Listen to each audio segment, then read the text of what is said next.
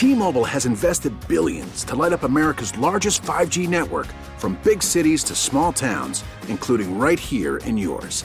And great coverage is just the beginning. Right now, families and small businesses can save up to 20% versus AT&T and Verizon when they switch. Visit your local T-Mobile store today.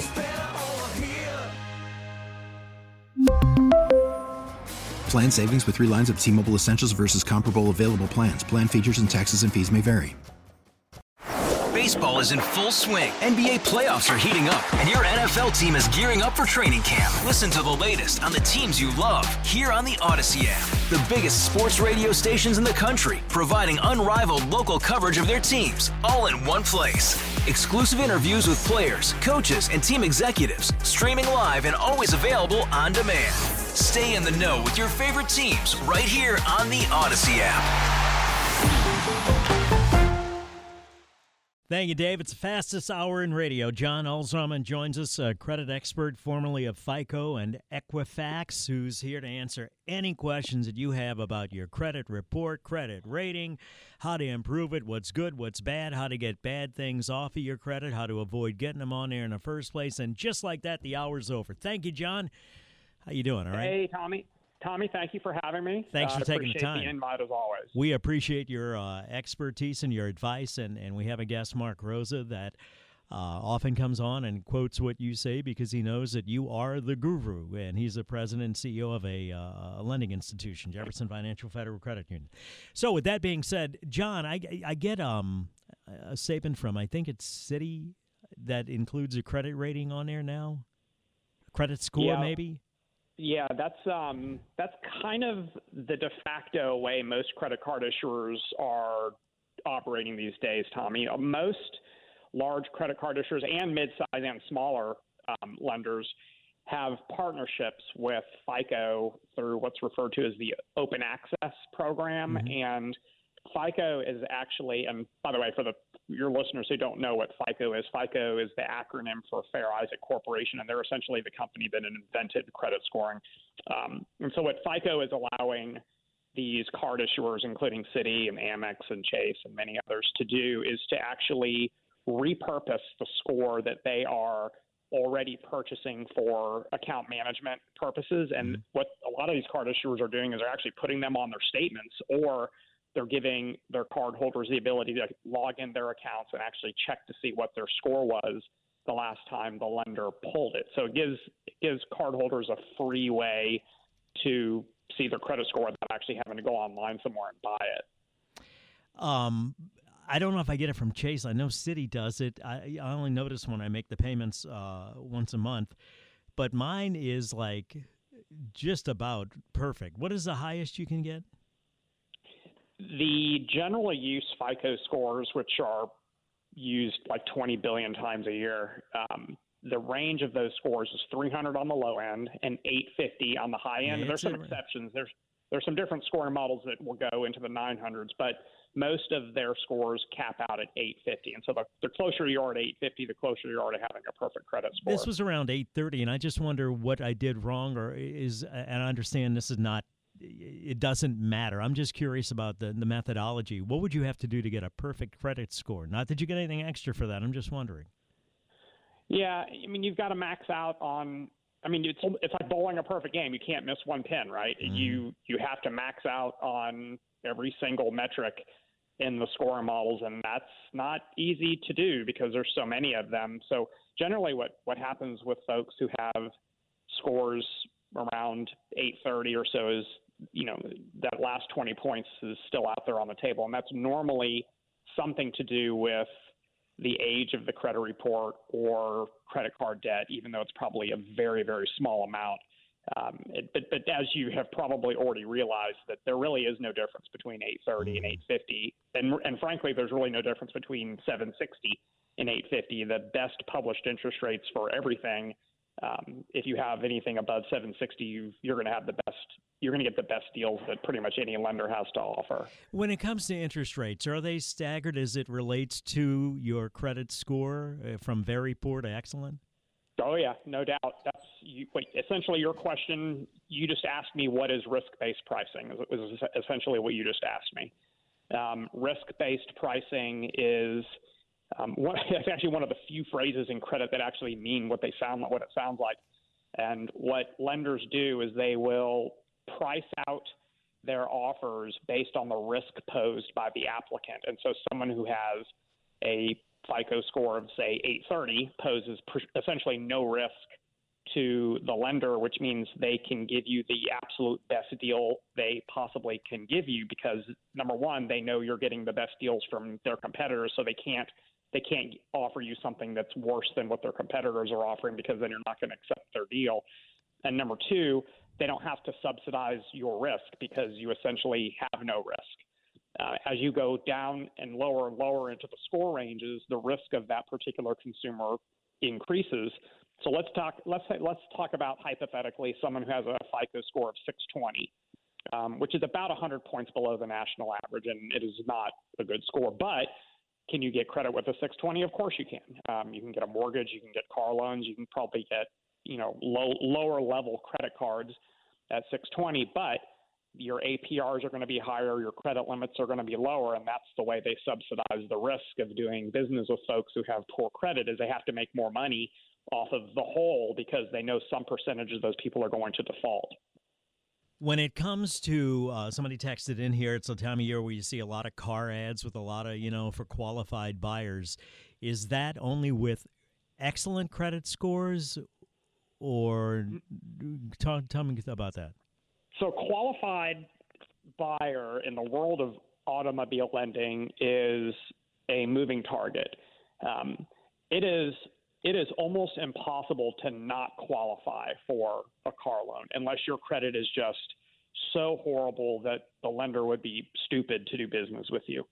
And if you think about it, if you put 20 or 30% down on a car, you've almost secured the lender for well into the term of your loan. And so if you stop paying them, who cares? They're just going to come repossess your car, sell it. These days, used cars hold their value very well compared to, 10 years ago, for example. And they're just going to sell it at auction, probably make back every penny that they've lent. And so it's really not that hard to get a car loan these days, even with really bad credit. So almost everybody is, quote unquote, a qualified buyer. Obviously, you'd rather pay 5 or 6% on a car loan than 15 or 16%. Or sometimes they'll have 2.9 or whatever if you're a well-qualified buyer for different vehicles, but that would be for an excellent credit score or very good?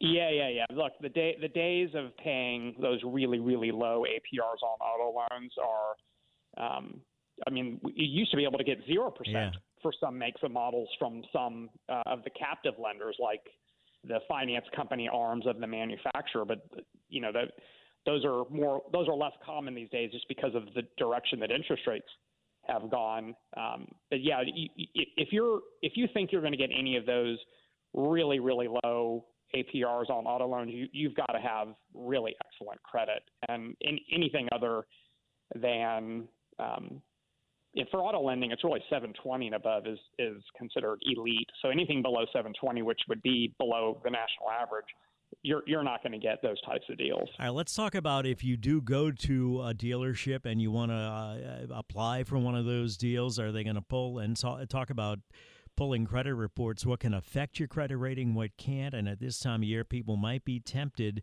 and I want to address this as well, open one of these department store credit cards to get an extra $100 or a gift card here or there or something, and that can affect your credit score as well, correct? Yeah, look, anything you do that touches your credit report has the potential to affect your credit score. So that means applying for something new, taking on additional debt that you didn't take on before, charging credit cards that have traditionally been inactive. Anything that you do that kind of changes the profile of your credit report has the ability to lower your score. That doesn't mean that it will. It just means it has the ability to do so. Generally, things like that, like applying for credit or opening a new credit card or having a balance on a credit card that you didn't previously have a balance on. Those are pretty low level and almost benign activities. The real thing that moves the needle as far as your score goes is going to be like the more serious events like maxing out your credit cards, maxing out multiple credit cards, missing payments on things, filing bankruptcy, having a car repossessed. Those are the things that are going to really, respectfully trash someone's credit score for a long period of time. Somebody texted in about, while we're talking about car sales, does it matter how long you finance a vehicle? And it goes, I guess, to the amount of credit or the amount of debt that you have. If you're going to buy a $30,000 car, if you still can get that, as opposed to a $120,000 decked out truck. Does that matter, John?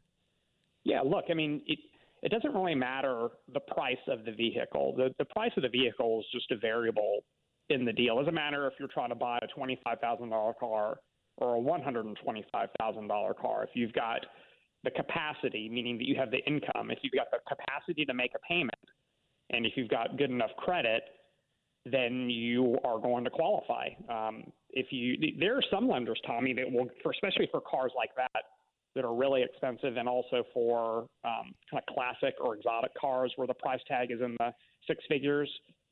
There are some lenders that will go 15 years on the loan just to make the monthly payment. For a vehicle?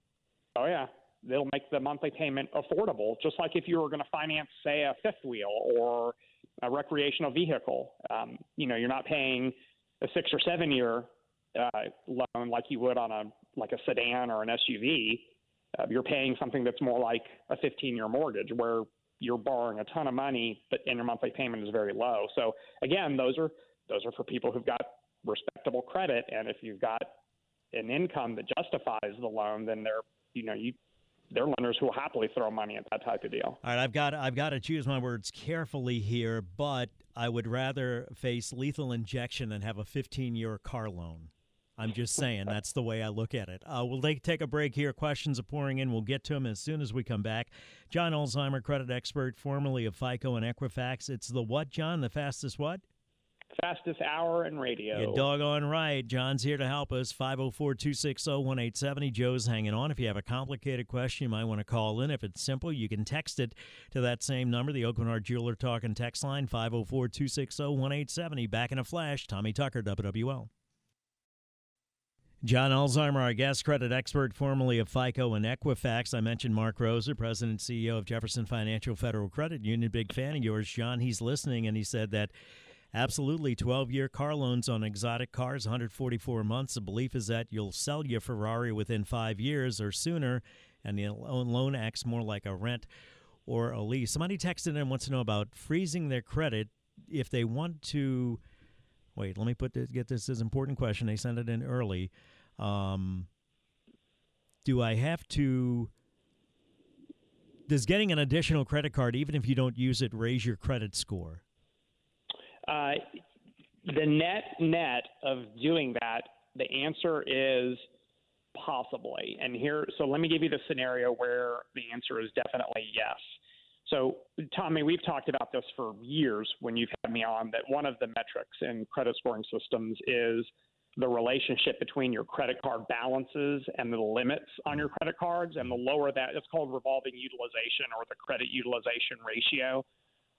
In English, it's basically, how much of your credit limit you're using in the form of a balance. And the lower that ratio, meaning the lower the balances compared to your credit limits, the better it is for your credit scores.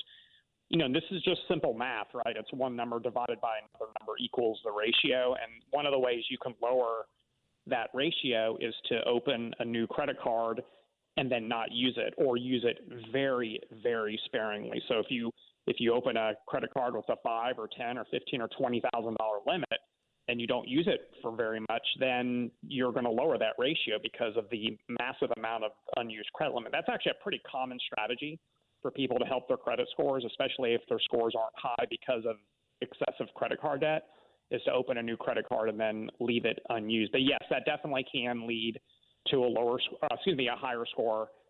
Now, here's the danger of doing that. Okay, the danger of doing it is that you not have self-control, and you end up in more credit card debt, which is obviously very expensive, and then you've just kind of diluted the value of the benefit of the credit, of that additional credit limit, because now you're using so much of that card, and now you have a balance on it. So it's definitely a strategy, but doesn't have risk.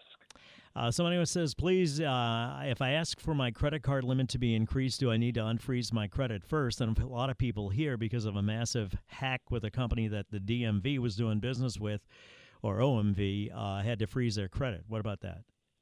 Yeah, maybe. So first off, if you have frozen your credit, you probably should have done it with all three credit bureaus, because freezing your credit is not universal, meaning you can't just go one place and freeze your credit and it's frozen across all three credit bureaus. You have to freeze it independently at all three of the credit bureaus. So hopefully if you've frozen your credit reports, you've frozen them everywhere, not just with one credit report. That's like locking one of the doors to your house, not all of the doors to your house.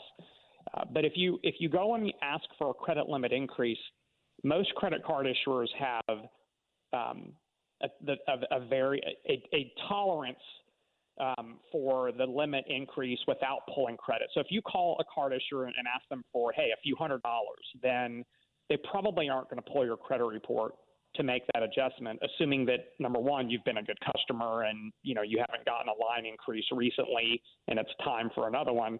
Now, if you go and ask them to double or triple your credit limit, or if you want thousands of dollars of a credit limit increase, then you're basically asking for a new credit product, right? Because there's a difference between a $5,000 credit limit on a credit card and a $20,000 credit limit on a credit card. You're essentially asking for something completely different.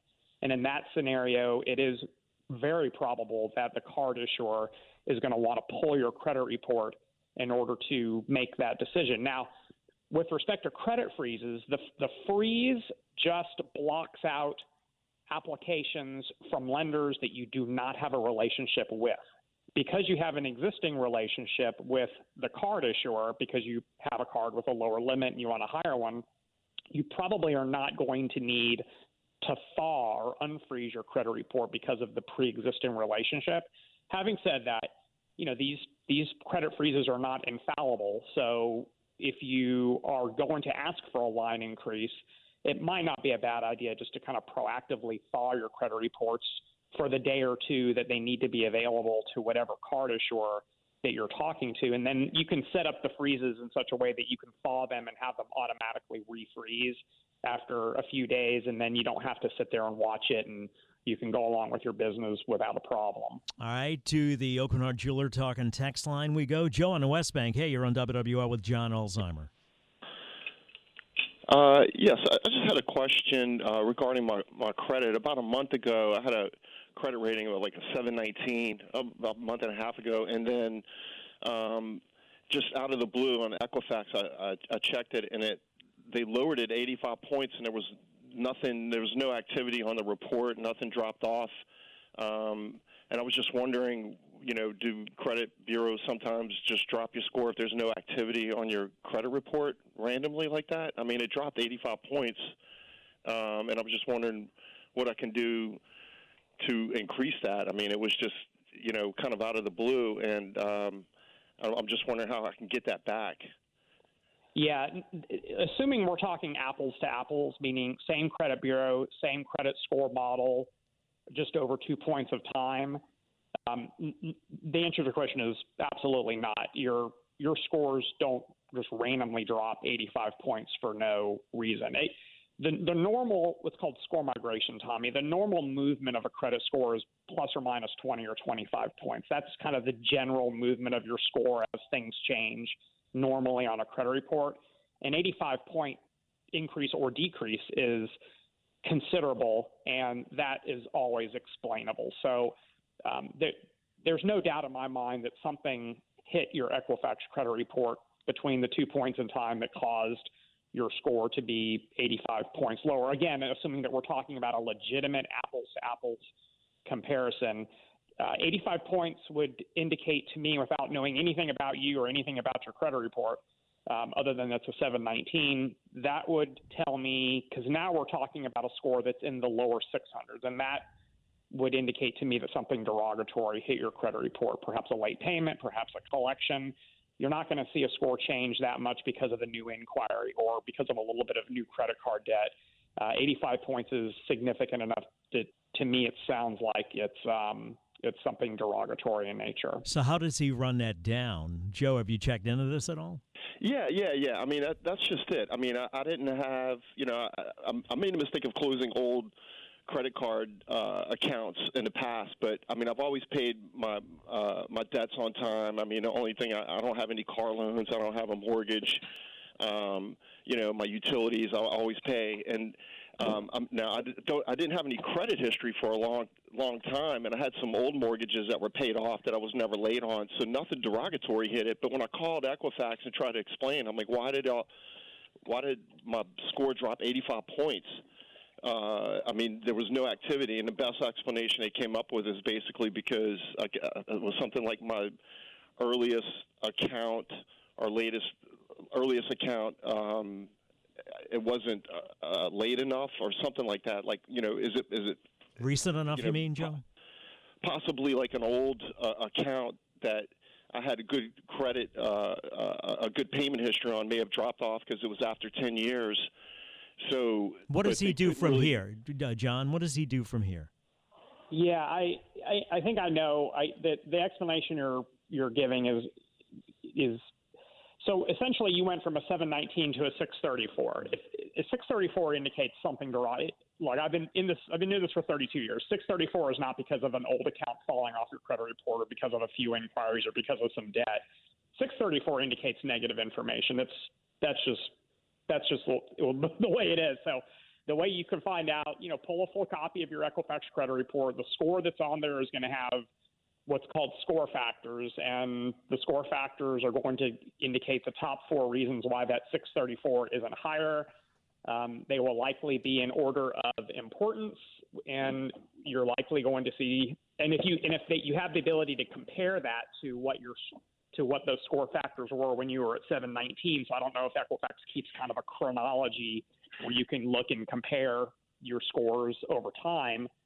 But what you're likely going to see is something to the effect of derogatory information, which should be. I mean, I have a copy of my old report, and I'd ordered a new report, and it was absolutely the same. I mean, there was nothing derogatory that hit the report. There was no, I was checking for fraud to see if maybe somebody opened up an account in my name, but it was the same report. It's just like from October to November. It can't be the same report because there's a score difference of 85 points, and scores don't change unless something. What would he look for? What would he look for, real quick, because we got to move on? What would he look for, John? So the Equifax reports are, unfortunately, and as he probably has learned, are dozens and dozens of pages long. They're not terribly concise, but they'll color code the negative information, so it's not hard to find it. The problem is that you have to go through. Mine's like 78 pages long. They're crazy long. You have to go through all of those pages and find, the account information, and they color code them. So anything that's like red or anything other than green is going to indicate something that's negative. But again, 635 is, again, assuming we're talking about you're comparing the same score on the same credit report over 2 points in time, that to me screams something derogatory hit it. Joe, John will be back with us. Get involved with that and call us back next time he's on, because I'd like to know how this turns out, all right? 9:37, 23 till 10. More when we return. John Equifax, credit expert, formerly of FICO and Equifax, here to help us with every credit issue we could possibly have. Traffic now, WWL. We really need new phones. T-Mobile will cover the cost of 4 amazing new iPhone 15s, and each line is only $25 a month. New iPhone 15s? It's better over here. Only at T-Mobile, get 4 iPhone 15s on us and 4 lines for $25 per line per month with eligible trade-in when you switch. Minimum of 4 lines for $25 per line per month with autopay discount using debit or bank account. $5 more per line without autopay, plus taxes and fees. Phone fee at 24 monthly bill credits for well-qualified customers. Contact us before canceling account to continue bill credits or credit stop and balance on required finance agreement due. $35 per line connection charge applies. See T-Mobile.com. Baseball is in full swing. NBA playoffs are heating up, and your NFL team is gearing up for training camp. Listen to the latest on the teams you love here on the Odyssey app. The biggest sports radio stations in the country, providing unrivaled local coverage of their teams, all in one place. Exclusive interviews with players, coaches, and team executives, streaming live and always available on demand. Stay in the know with your favorite teams right here on the Odyssey app.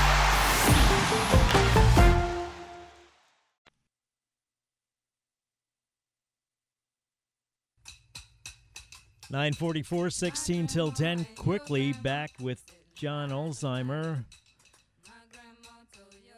Oh, ICO instead of FICO. I see what he's doing here. Thank you, Jordan. Jim in Omaha, you're on WWL talking to John Ulzheimer about credit scores, etc. What can we help you with? Hi, good morning. How are you? Good. What's up? Yes, I have a question regarding when outstanding credit or outstanding balances change. Specifically, my credit score used to run, roughly between 825 and 840. And when we paid our mortgage off, my credit score dropped to the high sevens, like 799. Nothing else changed. No additional credit charges, no additional debt, no late payments, nothing. Ironically, my wife's credit score never dropped. Hers is right now about 840, and mine's 799. It's not fair. I think the credit rating system is broken because whenever you pay your mortgages off, your credit score shouldn't go down. What's up with that? I'm not going to address the fairness. I mean, that's your opinion. You're entitled to that. The ECOA disagrees with you. However, nothing happens to a credit score because of random feelings of someone from FICO, meaning they don't say, hey, this guy paid off his mortgage, therefore we're going to lower his score. That's not how credit scoring works. There's always an empirical relationship between something that happens on a credit report and a consumer's risk, and that's always why a score changes. It's actually fairly commonly known in the world of consumer credit that consumers who are actively managing installment debts, including large installment debts like auto loans, student loans, and mortgages, are a better credit risk than people who are not actively managing those types of accounts, which is why when people pay off large loans, like either they sell a car or they'll pay off student loan debt, or they'll either refinance a mortgage or they'll pay off a mortgage loan, it's not uncommon to see people's scores go down, and that's because they're not actively managing a large installment debt. So that's the answer to the why. But I understand that there's this kind of common sense presumption that if I don't have debt, then my credit score should be higher. That works for credit card debt. It doesn't work for installment debt. It's actually the opposite. And you can have your opinion on what you think is right or wrong, but that's the way it is, correct? Yeah. No, okay. It is the way it is. Kind of insinuates that there's not much thought behind it. Well, I didn't mean to imply that. I guess what I'm saying is you can howl at the hurricane all you want, but that's the system. Sure. Yeah. Yeah. And look, and you know what it is? It's like yelling at the coach who always goes for 2 points after a touchdown in the first half, right? Mm-hmm. Someone watching, or why the hell are you doing that? And then all of a sudden you start hearing people talk about, well, the analytics say you should do it, and that's so people don't understand that. They don't agree with it. They think it's silly, but the analytics generally don't lie. That's why they're called analytics. And so it's the same with credit scoring. Is it something that may make common sense, like closing your credit cards if you're not using them? You think that, hey, that makes common sense. I should do that. It's going to help my credit. Well, the exact opposite generally happens is that can cause your score to actually go down. And so there's a disconnect, I think, sometimes between the analytics behind credit scoring systems and what is common sense, what a consumer may think just common sense-wise. I think it goes back to groups are predictable, individuals are not, and that's what you have to base it on. I just had to thaw my frozen credit in order to be a guarantor for a lease for my son. I did so using Experian. I also had a significant temporary jump in my credit card balance due to a wedding for another son, a small vacation, and car repairs. My credit score dropped from 820 to 765. Is that normal? Oh, certainly. Well, the freezing and unfreezing doesn't have any effect on your credit score, so that wasn't the cause of the difference in the score. But certainly increasing a credit card balance significantly, that indicates you are now a higher risk borrower, and that's always why your score goes down, is that you've changed what your credit report looks like to indicate you are now a higher risk borrower. And so kind of back to your previous caller, this one does make common sense. Someone who has more credit card debt is a higher risk than someone who has less credit card debt, which is why you see a score change the way that it changed. Credit card debt is almost always unsecured, which means it's a very risky type of debt, meaning that if the consumer goes into default on something, it's likely going to be their credit cards rather than their home loan or their car loan, because they don't want to lose those things. So that's generally why you'll see a score go down when you take on new credit card debt or max out pre-existing lines of credit cards. As a matter of fact, as you say that, somebody texted in, a friend of mine, a mutual friend that we have that was worth, like $35 million, paid cash for everything, and he couldn't rent a car because he didn't have any credit history. And that might be fair, might be unfair, but that's just the way it works because not everybody has $35 million in assets, right? Well, first off, your income isn't on your credit report, so you have no idea how much someone is worth just by looking at a credit report. So if I were to show you a credit report, you have no clue how much the person is worth. You can only go based off of what's on the credit report. And credit reports, actually, when I started in the industry back in 1991, the credit reporting agencies had just removed income from credit reports because it's next to impossible to verify and keep current because of the way people earn money. And how much are you going to make this year? It's easy to answer in December, but it's next to impossible to answer in January because you just simply don't know. So, which is why credit reports are not intended to be a measure of someone's capability of paying a bill. That's what your paycheck is for, and that's why banks ask you to give them your income information. And if you're looking for a mortgage, to provide documents to prove how much income you make.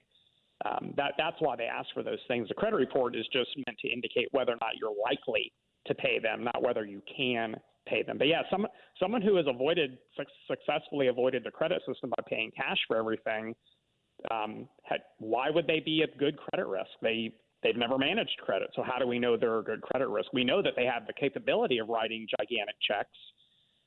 So do doctors and NBA players and football players and lawyers, but that also would presume that they're all good credit risks, and that would be, unfortunately, an incorrect presumption.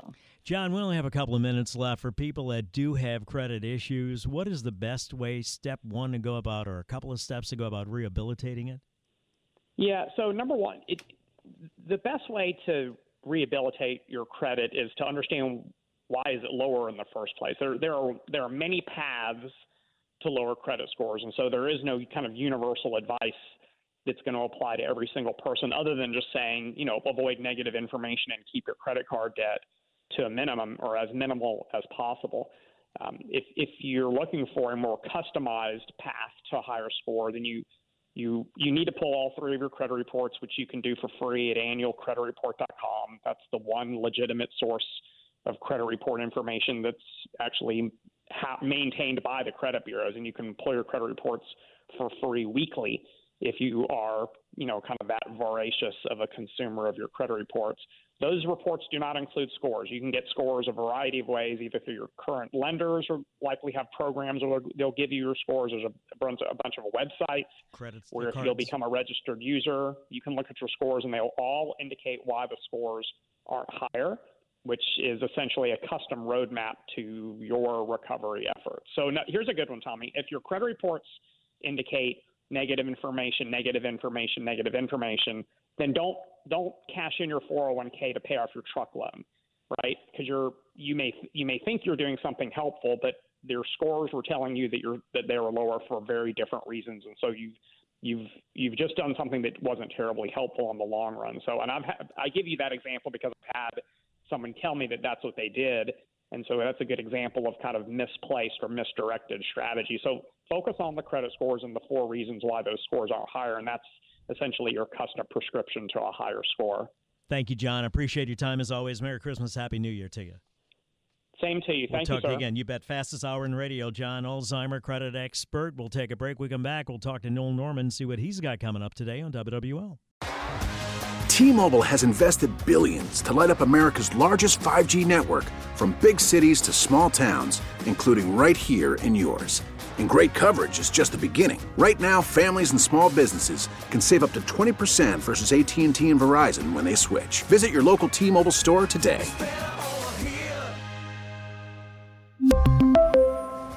Plan savings with 3 lines of T-Mobile Essentials versus comparable available plans. Plan features and taxes and fees may vary. Hey, Rob Bradford here. I have set out on a mission with my good friends at FanDuel to prove what I have known for some time. Baseball isn't boring.